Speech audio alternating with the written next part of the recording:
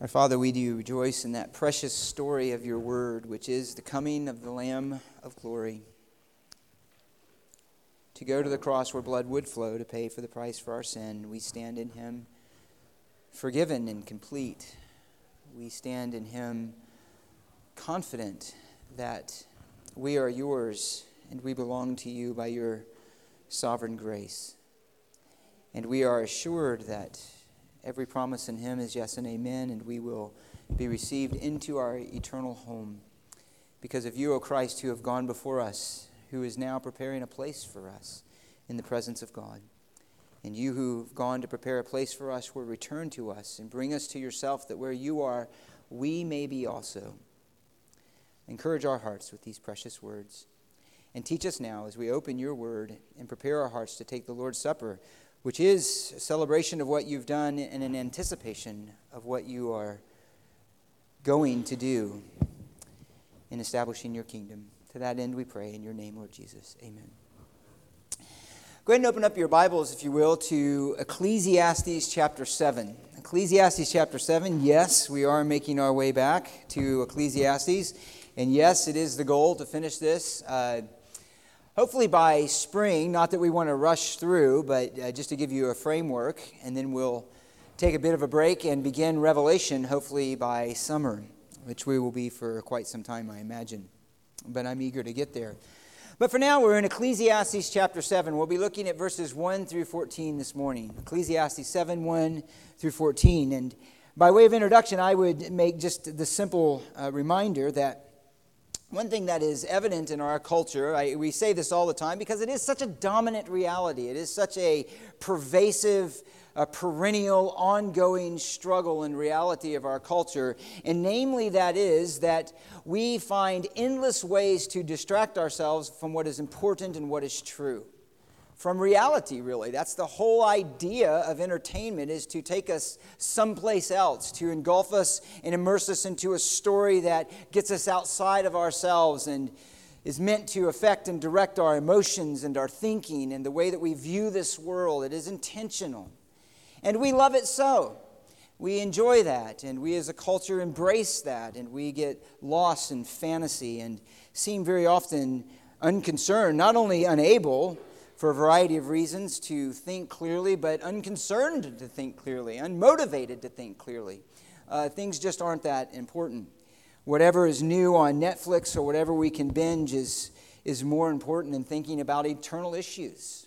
Eternal issues. And that is in part what Ecclesiastes causes us to think about this morning in verses 1 through 14. And the main idea in these verses, if I could put it in a statement, is this: that spiritual wisdom embraces the shortness of life and the sovereignty of God.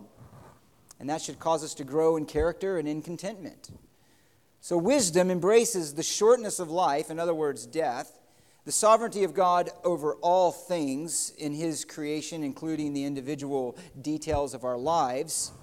And by grasping that, our character should be shaped and formed in righteousness, and our contentment increased in this ever-shifting and changing world. We'll look at this in two broad categories. One is that wisdom in light of our weakness in verses 1 through 9, and then wisdom in light of God's sovereignty in verses 10 through 14. Now, another thing you probably get tired of me saying is that I hope to make it all the way through. I certainly intended to do so, but that means I'll have to edit as we go. But that is the goal, to finish that this morning.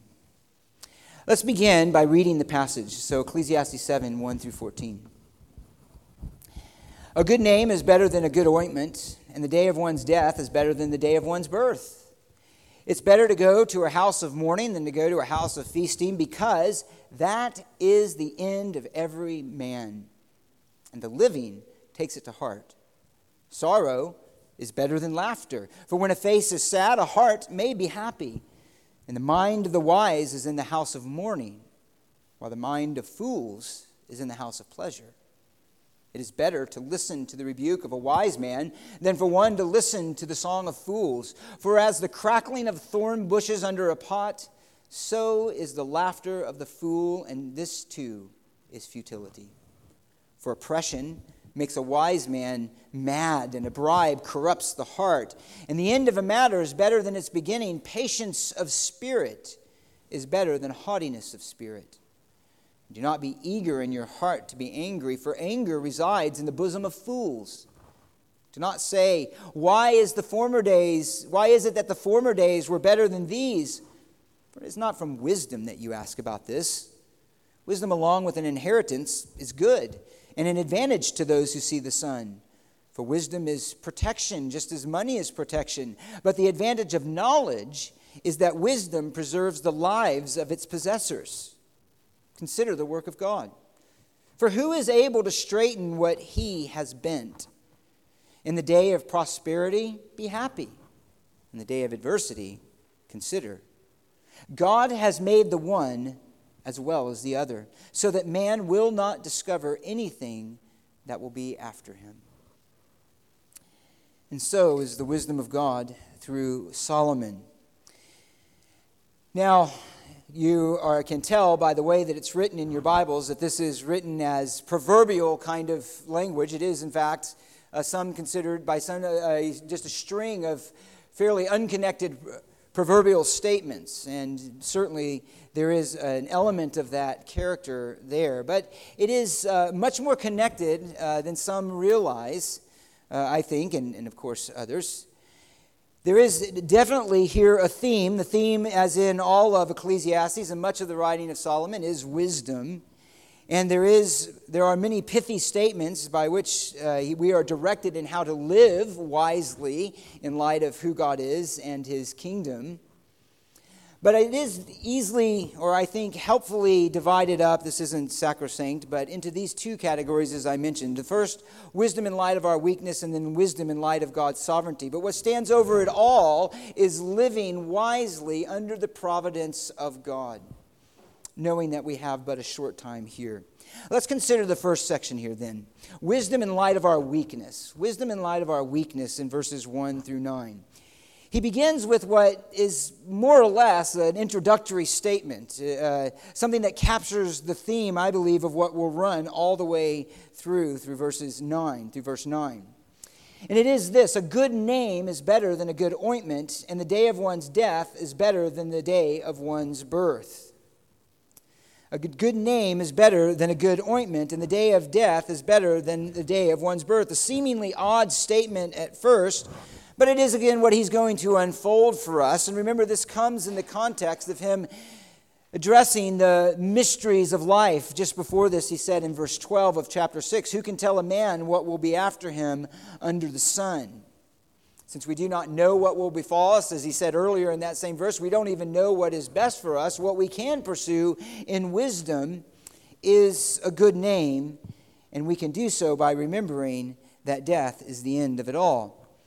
Now, the basic idea in a lot of Solomon's themes in Ecclesiastes is this, of verse 1 anyway, that a legacy of honor and hope for the future are achieved only at death in a life well lived under God's hand. A legacy of honor, that is a good name, a legacy that stands confident in hope for the future, is achieved only at death, at the end of life, and of a life lived well under the sovereign hand of God. So we do well, is the basic idea, to think about the end. And by doing so, we develop spiritual character. A name here, of course, as you're familiar with, is not merely an identification marker. It's not merely, Samuel, John, Elizabeth, or whatever. Name speaks of the totality of a person, of their character, of their personality, of their lives, of the totality or the sum of their life, really. And to have a good name is to have a name that is marked by integrity and faithfulness. It is the greatest heritage that one can leave. It is more important than riches, the things that the world so often values. Solomon will say earlier in Proverbs 22:1, a good name is to be more desired than great wealth. Favor is better than silver and gold. More than all the wealth of the world is a life that is secure in its integrity and in its faithfulness, particularly from a biblical perspective. So that would be integrity before God, integrity to the covenant. One has said that a good name is better than a great name. That's A good name is better than a great name. What is a great name? A great name is those we see who are boisterous, who are loud, who achieve for honor in the eyes of men, whether it be through wealth, whether it be through power, whether it be through great achievements of a variety of kinds. They want to be remembered. They want to be remembered as great. They want to have their name in the Hall of Fame, as it were, written on plaques on the side of buildings, remembered in history books and for all the generations yet to come. That is a great name, and many have a great name. But what is better than a great name from an eternal perspective is a good name. Is a good name. That is the legacy that God's people would want to leave.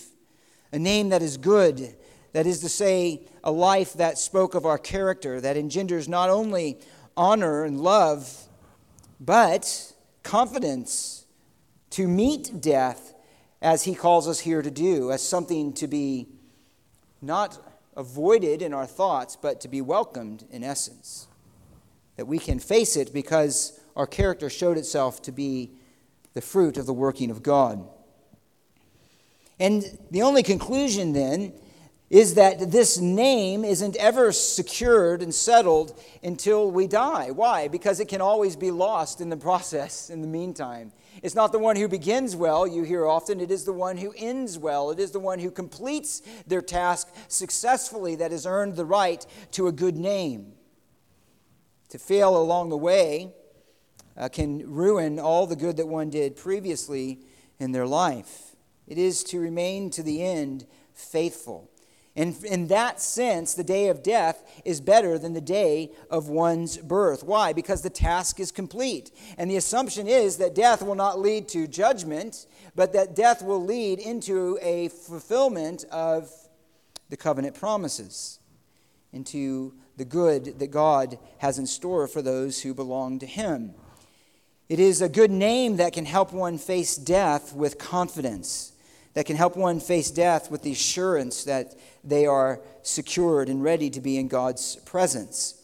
Thomas Boston, an old Puritan writer, said this: "In the day of his birth, he was born to die," speaking of man, "and in the day of his death, he dies to live." Death is a reality that hangs over all humanity. It is unavoidable. In 1 Corinthians 15:26, Paul says, do you remember? He calls it what? The great enemy. It is the last enemy to be defeated, death, when he brings his kingdom. But for now, it is something that hangs over all humanity. It's something that most of the world likes to avoid because it produces fear, as the writer of Hebrews mentions, that it is fear of death that Satan uses in the lives of unbelievers.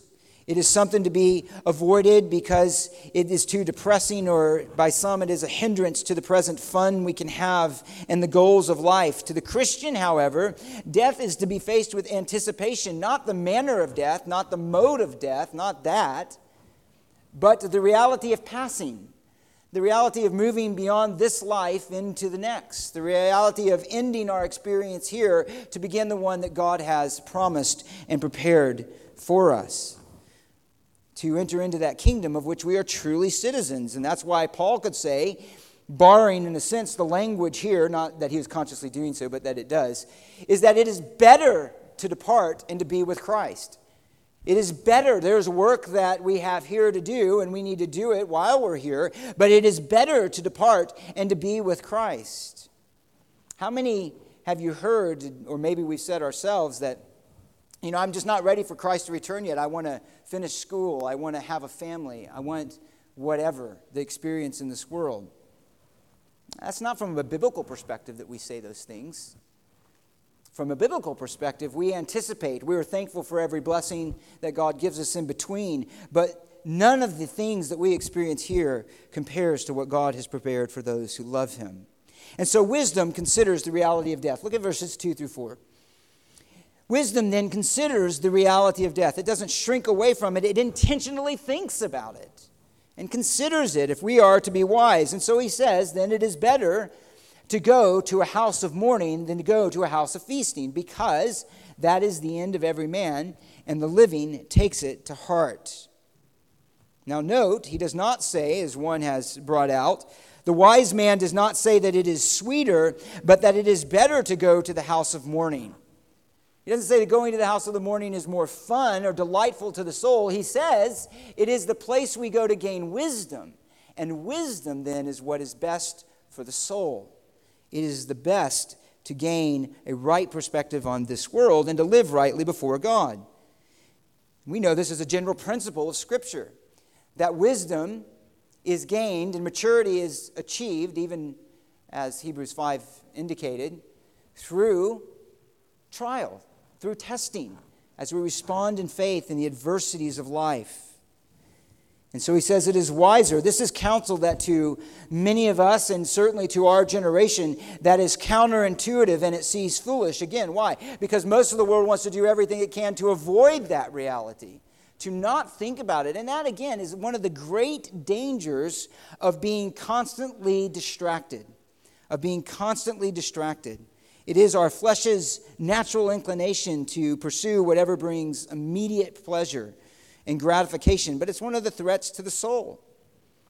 Just as a general comment here, if we are to gain this kind of wisdom, it takes intentionality. One has to make a choice. One has to make a choice to pursue wisdom. It doesn't happen by osmosis. It's not going to happen just by listening to sermons, just by reading your Bible. It is something that we have to respond to in our soul. And so he's saying here it is wise to go to a house of mourning rather than a house of feasting. In other words, it is wise to make the choice to expose yourself to that which will teach you wisdom and thinking according to reality than those things that will move you further away from ultimate things. It's a kind of maturity that he recalls for here. And of course, the principle, again, applies to more than just where we go. The principle applies to everything that we do, everything we expose ourselves to. The relationships we expose ourselves to, the content we expose ourselves to. Is it something that causes us to think more, in accordance with what is going to be, what is true? Or does it move us away from it? And ultimately, then, the reality of death should shape our priorities of life. And for it to do so, then we have to consider death, and as he says at the end of verse 2, we have to take it to heart.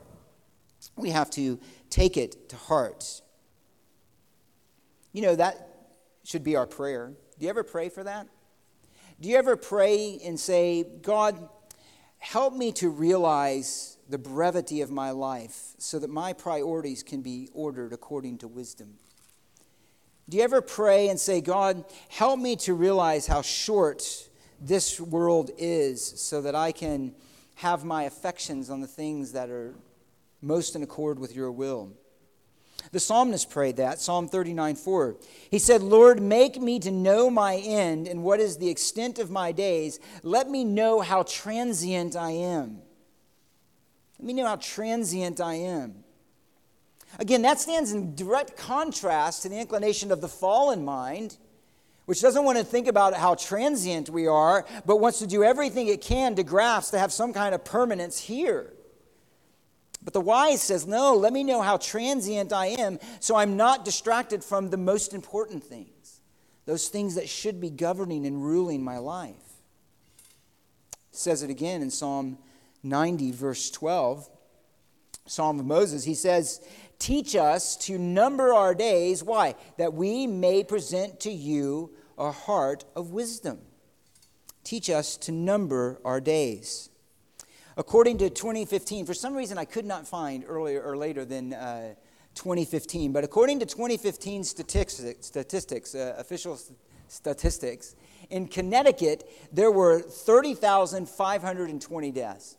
Now, I don't know if they rounded. Was there 21 or 22? I don't know. But they say there's 30,520 deaths. Divided by 365 days, that means there were 84 deaths per day in Connecticut in 2015. We can assume that it is at least the same or more or very close today. 84 people just in the small state of Connecticut every single day leave this world and enter into the next. It is a fact that is witnessed regularly by us. There's these signposts that we pass all the time. Do you know what I'm talking about? Graveyards Graveyards. You drive everywhere and you see graveyards. You see old graveyards. I noticed one not too long ago. It was getting off on an exit, and it was just a little corner of land between all the busyness of the other stuff, and there were all these gravestones, these old headstones that were up. Every one of those is like a voice crying out to us to say, realize your days are numbered. Realize that your time here is short. Have you ever walked by a graveyard and tried to think of your name on a headstone? Have you ever done? You should try that. Go into a graveyard and realize that someday somebody else that you never met, or maybe one of your family members, is going to be standing in that spot and reading the dates. Is going to be reading your name and whatever you decide to write on it. What will it say? What will it say? That is a reality. And you go, that's morbid. No, it's not. It's wisdom. It's wisdom. And it's reality. It's not something we can avoid. We can avoid thinking about it, but we can't avoid it coming. We can't avoid it happening. And that's what Solomon calls us to. Realize that that is your end. It is the end, as he says in verse 2, of every man. It is unavoidable. Death and taxes are two inescapable experiences of this life. You will die. You will have a gravestone with your name on it. And it will have a beginning date, and it will have an end date.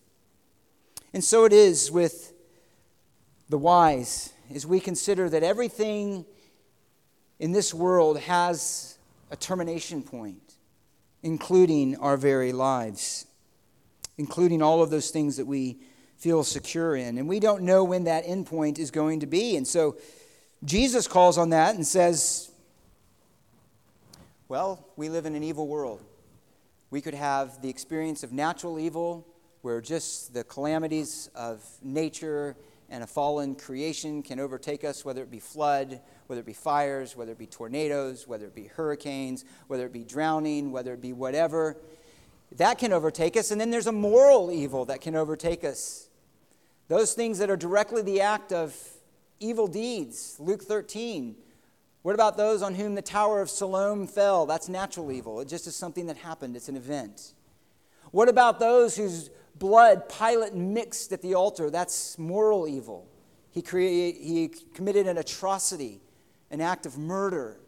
In either case, Jesus says, consider. And what does he tell us to consider? What is the warning there? Do you remember? Repent. Repent. For you do not know when your life is going to end. Repent. Repent and turn to follow God and his word. In that case, to follow the Messiah, to receive him as he is. And when we think about the end of life, if you are an unbeliever here today, or as we interact with unbelievers, that is the call. Realize that there's an end, and as he ends the book of Ecclesiastes, there is an end, and then comes the judgment. And so to live wisely, we think about that. To live wisely, we would repent. Now certainly that is for an unbeliever unto life, but that is then also for a believer unto our sanctification. That we should remember that the kingdom to which we belong is a kingdom of holiness and righteousness and purity. And we want to live consistent with it. And in realizing our end helps put all of that in perspective and helps us. And so he says in verse 3, sorrow then is better than laughter, for when a face is sad, a heart may be happy. And so the mind of the wise is in the house of mourning, while the mind of fools is in the house of pleasure. You know, some Christians, maybe you've had this idea, I can remember early on thinking this to some degree, is that our testimony to the world, in order to show the world Christ in our life, we have to be giddy happy all the time. Have you ever met Christians who think like that? They just have to be giddy happy all the time. And that's showing that we're happy in Jesus. I'm happy. How's that song go? Anyway, here's the song. Happy in Jesus. I don't know if when I sing that song or I hear it sung, I'm thinking to myself, not all the time. Not really. It should be, maybe more than I am. But it's not about happiness as the world would think of happiness. The idea of joy and spiritual joy includes the idea of happiness, but is profoundly more than that. Jesus, who was a man of sorrows and acquainted with grief, knew joy deeper than anyone. And so he says here, but sorrow is better than laughter. But sometimes Christians act as if just being smiley and happy and giddy all the time is what should mark the Christian to prove our faith. Again, we should have joy, we should have contentment, gentleness, and we should know the happiness that God designs out of his good gifts and his kind providences to us. But the Christian, more than any other, recognizes the sorrows, the sadness, and the suffering of the world because of sin more than any other. The Christian feels that, and you'll notice that as someone grows and matures as a Christian, the silliness in their life gets less and less and less. There's a certain sobriety that comes about to the maturing Christian because they've lived longer with their own sin, and they've seen the sin and the tragedy that it brings into the world. And it sobers them. It makes them think more circumspectly. It makes them more considerate, more compassionate, hopefully, because they realize what it brings. The Christians realize that this is a world under sin, and it doesn't mean we don't have joy, but it means that our joy is tempered by the fact that the world is not what it should be, and all that is ours is not yet here. It's coming. One said of this, so valuable, so needful is it that we doubt whether it be safe to be without sorrow until we are without sin. He wonders whether it's safe to be without sorrow until there is no sin. So we could say to one who has the idea that a sort of giddiness is the mark of true spirituality that never gets too affected by things, we would wonder, have you ever felt the reality of sin in your own heart? Have you ever seen it in others? And so this is what Solomon calls, he says, sorrow is better than laughter because sorrow makes us more wise. He's not saying here that there is no time for laughter, there's no time for joy, there's no time for celebration. As a matter of fact, Scripture is full of those things. Jesus himself went to celebrations. There were times and events to be happy, and there's times and events to be lighthearted with one another. But the idea here is that's not the character of our life, that we're known, that kind of superficiality is what should mark us. As a matter of fact, Jesus said a mark of the being in the kingdom, you'll remember this, is what? Poor in spirit, mourning over our sin, we shall be comforted. That's a mark of one who realizes the realities of this world. Paul himself, who knew joy, who knew happiness, who knew graciousness, who knew kindness, who knew peace, said, we, as with all of creation, groan within ourselves, waiting and anticipating the freedom of the glory of the sons of God, the freedom that we will be brought into. So we groan now, but we groan with a sense of hope, not despair. We groan knowing that we will be set free into the freedom of the children of God. We groan knowing that the Spirit takes our feeble prayers as we walk in life, our feeble prayers in Christ to the Father. We groan, but we know that God is sovereignly working all things to the good of our souls. And we groan knowing that whatever tragedy comes upon us here, nothing can separate us from the love of God in Christ Jesus. And so that's where we are. That's what he calls us to here. And again, I want to emphasize, this is not a dour and sad and, gloomy looking, I wear black all the time, like Christians are little Johnny Cashes walking around, the man in black, for all of the downbeaten and the downtrodden and those who can't. I like the song, but that shouldn't model a Christian. We're not dour, we're not lifeless, we don't wear black and veils and sad, we're not funless, we're not bores. Hopefully, we have joy and happiness. But again, the point that Solomon's making is that our joy and happiness is tempered and measured by the reality and light of our true hope in Christ. And sorrow points us there. It points us there. And so when we have trials, we can have joy. Consider it all joy, my brethren, when you encounter various trials. Why? Know that the testing of your faith produces endurance. And let endurance have its perfect results. Let it do its work in us. So wisdom does not minimize the reality of sin is the idea here, but it acknowledges it. And it's something that the world cannot always understand. Notice what he says, sorrow is better than laughter, but for when a face is sad, a heart may be happy. The general idea here is simply this, that the appearance on the outside is not always the truest indicator of what's being experienced in the soul. It's not always the truest indicator of what is being experienced in the soul. So the Christian, in the context of what Solomon is saying here, although I'm putting the idea of Christian back here, but just say the people of God in Solomon's mindset can go to the house of mourning, can embrace the sorrows of this world and gain wisdom from it. But that doesn't mean that they're walking around in this gloominess. It might appear that way, but in reality, there's a great joy of wisdom. There's the contentment and the solitude of wisdom. There is the assurance of wisdom to guide us in this life and to order our affections and our priorities. He moves on then to character. So if we were to take that verse 1 as a marker, which I do as I was going through this, to say that a good name is better than a good ointment, the day of one's death is better than the day of one's birth. The first part, he starts with the latter, then he talks about why is it better than the day of death, better than birth. One is because we've completed the race, and so we are wise to think about that day so that we can complete that race. And then number 2, a good name, speaking of character, he begins addressing in verse 5. Thinking about that, realizing the shortness of life then should produce a life that's growing in the character of God. So if we were to put a big title over these next few verses, is that wisdom cultivates character in life. Wisdom cultivates character in life. Verse 5, it's better to listen to the rebuke of a wise man than for one to listen to the song of fools.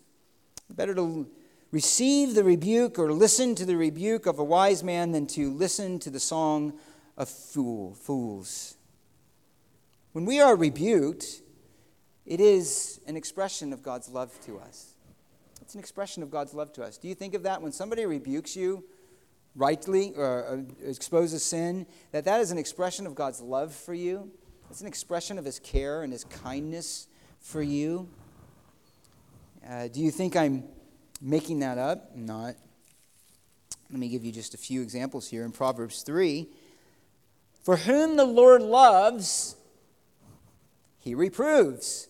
Even as a father corrects the son in whom he delights, how blessed is the man who finds wisdom and the man who gains understanding.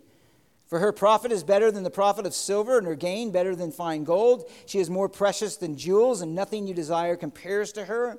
Long life is in her right hand. In her left hand are riches and honor. Her ways are pleasant. Her paths are peace. She is a tree of life to those who take hold of her, and happy are all who hold her. And how does that wisdom come? Through correction, through rebuke. That's in part how it comes. And what is the end of it? Is that it brings peace when we gain by it. It brings honor. It brings joy. He repeats this, and you say, that's an Old Testament idea. Now we live in grace. God never rebukes us or disciplines us because everything's just happy-go-lucky. He wants everything to go smoothly, but that's not what Hebrews tells us. Reflecting on Proverbs 3, it says it is for discipline that you endure. Remember, when he's talking here about discipline you endure, he's talking about those who are in threat of their lives being taken, who've had their possessions taken, who were in danger of falling away from the faith because of the cost that was being presented to them. Not because they got stuck in traffic or something minor like that. But he says these are those who were experiencing by God's sovereign hand severe things for their faith. But he says it is for discipline that you endure, for God deals with you as with sons. For what son is there whom his father does not discipline? And if you are without discipline, of which all have become partakers, then you are illegitimate children and not sons. You know, just as a comment there, in our own lives, if you are a Christian, is it not true that when you sin and you receive the discipline of the Lord in whatever form that comes in, that you are grateful and moved to praise and thanksgiving? If I sin, when I have sinned, I sin daily, so I don't have to go too far back, right? It's really, that's like this morning. But when we sin, and God is patient with so much of it, but when we sin and we have the experience of a specific rebuke of God for our sin, that should produce in us great gratitude. I belong to Him. God cares about my holiness. God is not going to let me stray down a path of wickedness too far. He has pulled me back. He has disciplined me. He has humbled me. And oftentimes, God uses others to do that. And we should be thankful for that. But let me finish. We'll come back.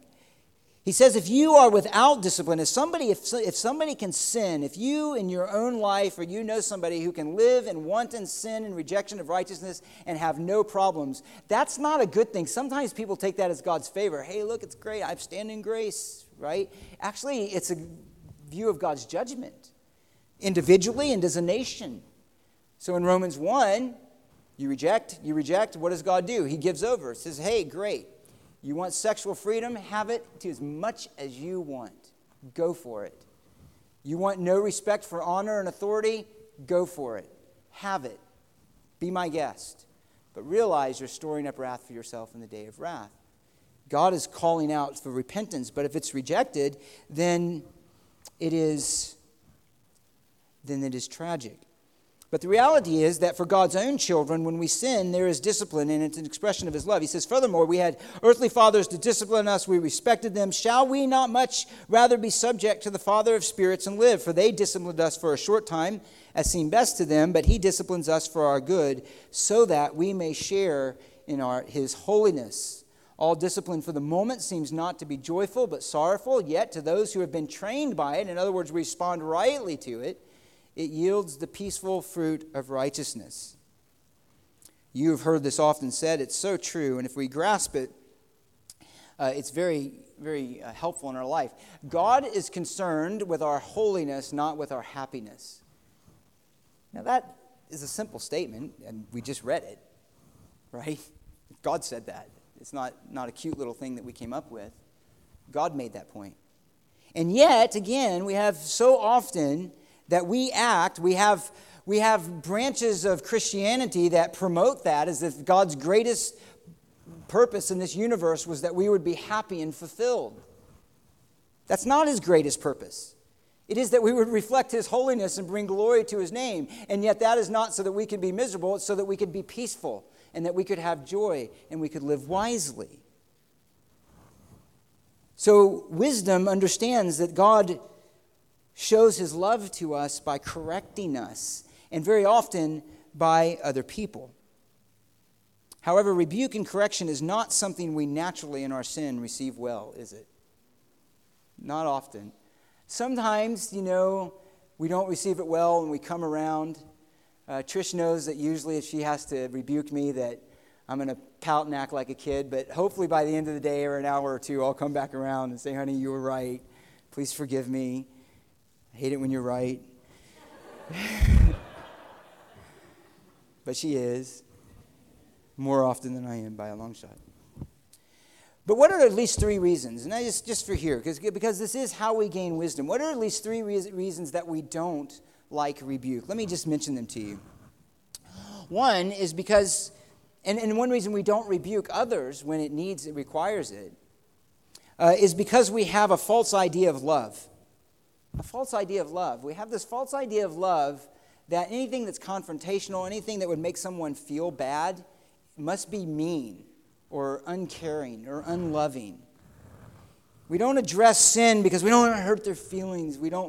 Or who am I to address it? And those kind of things, which is really sometimes just we don't want them to think ill of us. But sometimes we don't rebuke or receive rebuke because it's a false idea of love. Why are you judging me? Don't judge me. I know that's said jokefully sometimes, but it is used by the world very often to say I'm immune to any correction. And any kind of correction in my life must be only because of your pride and your unloving heart. So we accept all things. So we don't call out the sin, sexual sin. We don't call out the sin of pride and dishonesty and disobedience and so forth. Because it's a false idea of love, but that is not the wisdom of Scripture. Let me just give you a few here, and you can listen to some of these. Proverbs 27:6. Don't try to follow along. I'm going to jump around. Faithful are the wounds of a friend, but deceitful are the kisses of an enemy. Faithful are the wounds of a friend. If you have a friend who rebukes you, you should love that friend more than anyone because they cared enough for your soul. And if you're a wise person, according to Solomon, you will receive that as both their love for you, but ultimately as an expression of God's love for you. We should receive that well, even if it hurts in the moment, and it does. Proverbs 10:8, the wise of heart will receive commands, but a babbling fool will be ruined. The wise of heart will receive commands. It will receive instruction. Proverbs 13:10, through insolence comes nothing but strife, but wisdom is with those who receive counsel. With those who receive counsel. Proverbs 12:15, just listen. The way of the fool is right in his own eyes, but a wise man is he who listens to counsel. The way of the fool is right in his own eyes. Always right. Proverbs 13:1, a wise son accepts his father's discipline, but a scoffer does not listen to rebuke. Does not listen to rebuke. The scoffer receives a rebuke and then attacks the rebuker, condemns them, shows them why they are wrong, why they are in no position to say anything to us, etc. But the humble person, even when a rebuke is done in a wrong way, and even when a rebuke could be done by somebody who totally did it in the wrong way, but the wise person says, I recognize that they did it in the wrong way, but I also recognize there might be some kind of truth in that, and I'll consider it. I'll think about it. Maybe there is something in my life that I'm not seeing that this person sees. Proverbs 15 says this, he whose ear listens to the life-giving reproof will dwell among the wise. He who neglects discipline despises himself, but he who listens to reproof acquires understanding. Acquires knowledge and understanding, and acquires wisdom. When we are disciplined by the Lord, we should receive that discipline. Just a couple more. Listen to counsel and accept discipline, Proverbs 19. Verse 20. Listen to counsel and accept discipline, that you may be wise the rest of your days. So on and on it goes. And the reality is then that a loving friend, a loving God rebukes us. And so we have to remember that, because if we have a false idea of love that just says we go around accepting everybody for everything, we make no condemnatory statements, which that's our culture, right? That's our culture. We can't say anything is wrong because that's unloving. But the Christian realizes, no, there is right and there is wrong. And wrong resides in me because I still have sin remaining in me. So when I'm rebuked, when someone loves me enough to come alongside and say something, when God loves me enough to discipline me, then I receive that because I want wisdom. 2, another reason we often don't accept rebuke is because sin hates to be exposed. We hate to be exposed. The number one effort of sin is to remain hidden. Of course, we could also say this. One of the number one examples of when a culture or people are given over is when they're bold about their sin. So the Old Testament prophets rebuked Israel. It says, you don't even know how to be ashamed. You take your sin and you just flaunt it with arrogance to everybody to see. You don't even know how to be ashamed. You don't even know that you should be ashamed of what you're doing. And so that's true too. But very often, sin, and at its heart, which is why sometimes the haughtiness is just a covering for lack of conviction. Good offense. The best defense is a good offense. Kind of a thing. But sometimes we don't like rebuke because it's embarrassing and our shame is exposed. And we want to hide our shame. We want to be viewed in a certain way. We want to be thought of in a certain way. And so we don't like to be exposed. Jesus said this, that the darkness doesn't come to the light. Why? Because when it comes to the light, what happens? Its deeds are exposed as evil. Why does the LGBTQ movement want to silence the churches teaching the Scripture? Why? Because it says that lifestyle is wrong.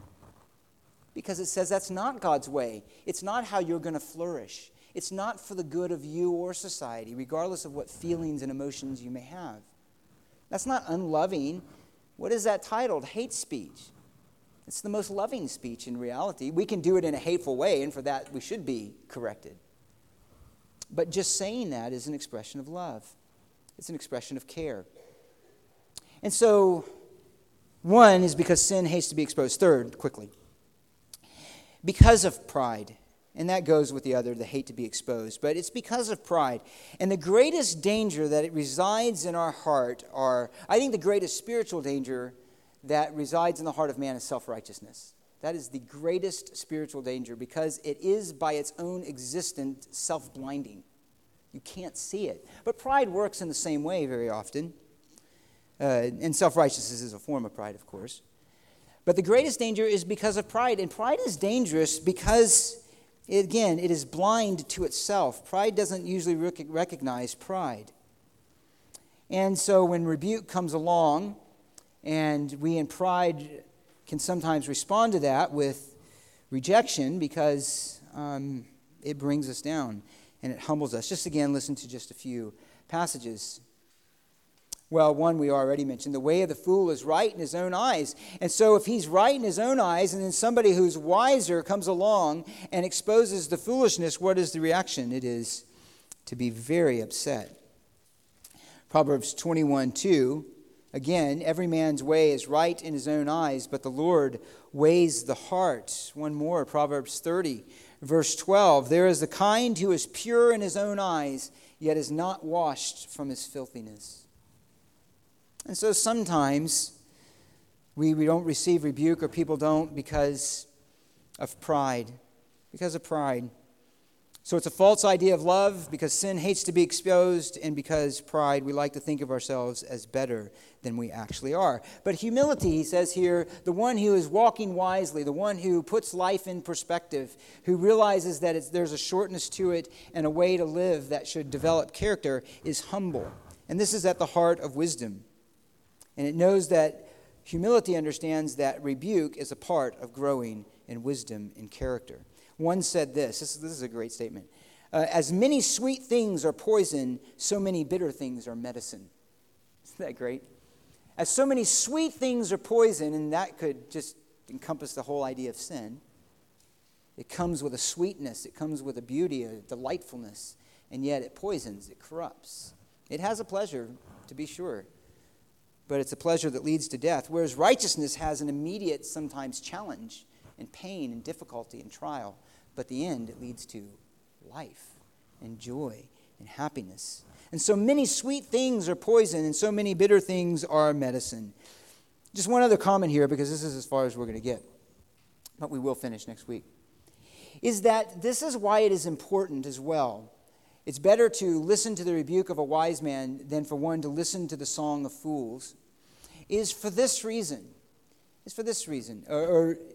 Is one way that we do that is this, is by exposing ourselves continually to Scripture. One of the functions of Scripture, do you remember this? One of the functions of Scripture is actually rebuke. It's correction. Listen to what Paul says in 2 Timothy chapter 2. He says this, all Scripture is inspired by God and profitable for teaching, for reproof, for correction, and training in righteousness.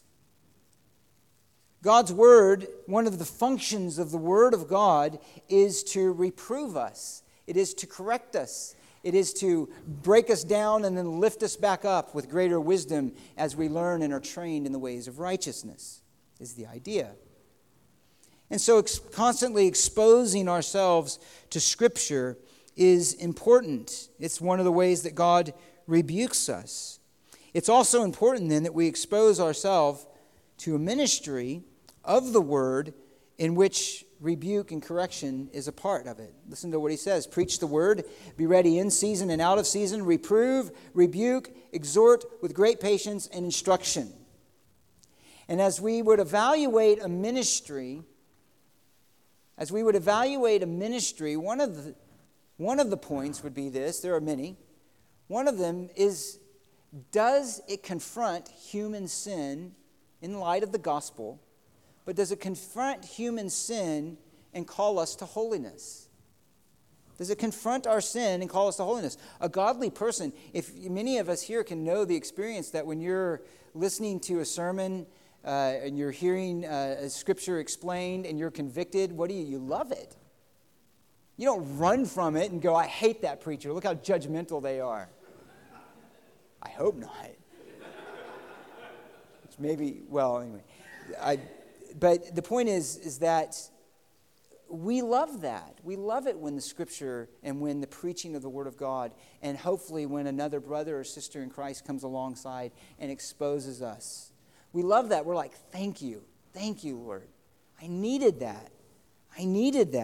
So we don't run from it, but the heart of wisdom receives it. That's why we want to be under a ministry and involve ourselves with friends and other Christians and people who will have that role in our life. To think that the goal of ministry and the goal of our declaration of the gospel is merely to make one feel better, to be happier, to not be discouraged, is actually a cruelty to their soul. It's actually cruelty. Because it doesn't give them what they most need. It gives them something that's sweet, but it's poison, rather than giving them something that's bitter, but is good for their soul. And so to seek only that which makes us more satisfied in ourselves or draws us to think of God primarily in relation to only the good He can do for us in meeting our felt needs is not wisdom, it's foolishness. If we want to have only our ears tickled and our heart unhumbled is the path to foolishness, but to listen to rebuke, to hear it, and to receive it from the Word and the ways that God in His providence brings us is wisdom. And so we thank God for that ministry in our lives. For as the crackling of the thorn bushes under a pot, so is the laughter of the fool, and this too is futility.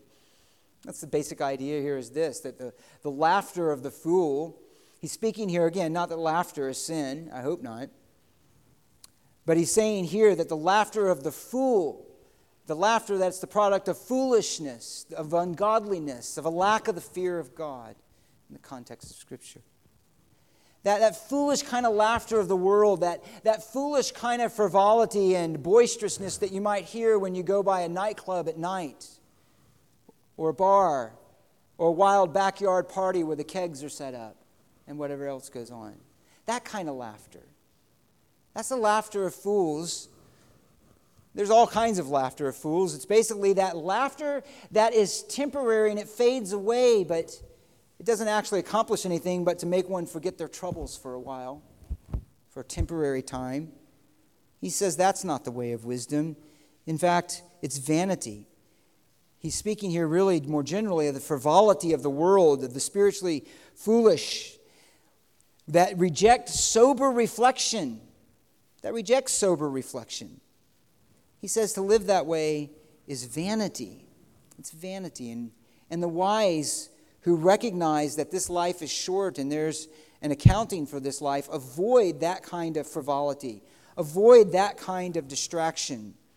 That don't run immediately to the things that will make us forget our troubles, but run immediately to understand the reality and cause of them and take them before the light of God's Word, before the gospel, and grow. I mean, how many of you as unbelievers, and certainly we know that, and some of us can relate to this, what do you want to do? Things will go bad. Let's go to the bar. Let's get drunk. Let's get a few beers, right? Let's forget about the troubles of the world. Let's take drugs. Let's get involved in all kinds of activities that will make us forget about the pain that I'm feeling inwardly. And it has an outward look of fun, is what he's saying is, but don't be drawn into that. Don't be drawn into that kind of deceit. Because there's something better, something more lasting, something more permanent, something that wisdom can bring. And that is the knowledge of God. And in our context, it can bring us to Christ. He says to this, Jesus did, "Woe to you who are well fed now, for you shall be hungry. And woe to you who laugh now, for you shall mourn and weep." You shall mourn and weep. So he's talking about not laughter. We should be happy. We should have those times of joking and laughing. But he's saying the laughter of the fool, where that laughter really becomes just a covering for sin and for a replacement of dealing with the realities of life. And he says this too is futility because it doesn't make anything go away. Somebody who wants to drown their sorrows in drink or drugs, they wake up and guess what's still there? their sorrows. And now they've just added to it very often because of the foolishness of what they've done, right out of their normal senses. And so he says the wise person, instead of going that route, will receive rebuke, will receive correction in order to gain wisdom and to live wisely. And again, to know the true joy and the blessing that God has intended for us. Well, we're going to end it there, and we'll pick it up and finish this section next week. But let us finish there thinking about our own lives and say, what kind of name will you and I have if we were to die today? What kind of confidence do you have of the work of God in your life that you could say with Paul, it's very much better to depart and be with the Lord? How is your life ordered and your priorities ordered in such a way that you reflect kingdom priorities and eternal realities and priorities? How is it ordered in that way? How are your affections being shaped by that reality? Is death something you avoid the reality of, or is it something you embrace?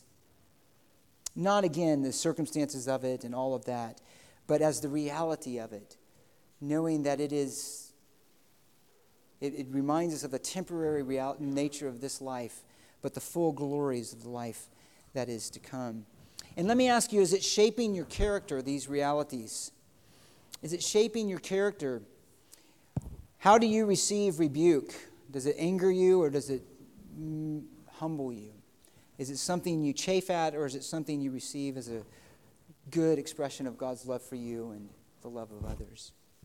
So we can ask our things ourselves, but this is the path of wisdom. Let me pray, and then we'll remember the foundation of all of our wisdom and all of our desires and our life, the gospel of Christ and the table. So pray with me, and then we'll remember the elements together. Father, thank you for your word, which instructs us and teaches us. And there is, Lord, so much that we need to be taught and instructed in. Lord, help us to order our priorities rightly. Solomon reminds us, by inspiration of your Spirit, of the reality of death. So often we read in the scriptures of the new covenant how we are to be driven by your return, O Christ, the fact that you will return, the fact that you will establish your kingdom. And when we grasp that to the deeper and deeper levels, we can say with Paul, I consider the afflictions, the troubles, and all of those things of this world only light, because they are preparing for him a glory that is to come, that is far better, far more wonderful than any of the things we may endure here. Lord, we can think of this in relation to our nation. All of the joys and the blessings that we've enjoyed here, but we see how tenuous and fragile they really are. But we're reminded that that's okay, because you are in control of these things, and whatever you bring is ultimately going to be used as we respond in faith to shape us to be like our Savior, who laid down his life for us. So help us to think biblically. Use your word to shape and renew our minds so that we could do so. We do thank you for your many good gifts and your kindnesses to us and your mercies to us and the forgiveness of our sin that strengthens and encourages us in this world and until we go home. And so now, use your table to that end as well, to remind us of the glories of the gospel and the hope that we have in Christ. Pray in your name, Jesus. Amen. So if we would take...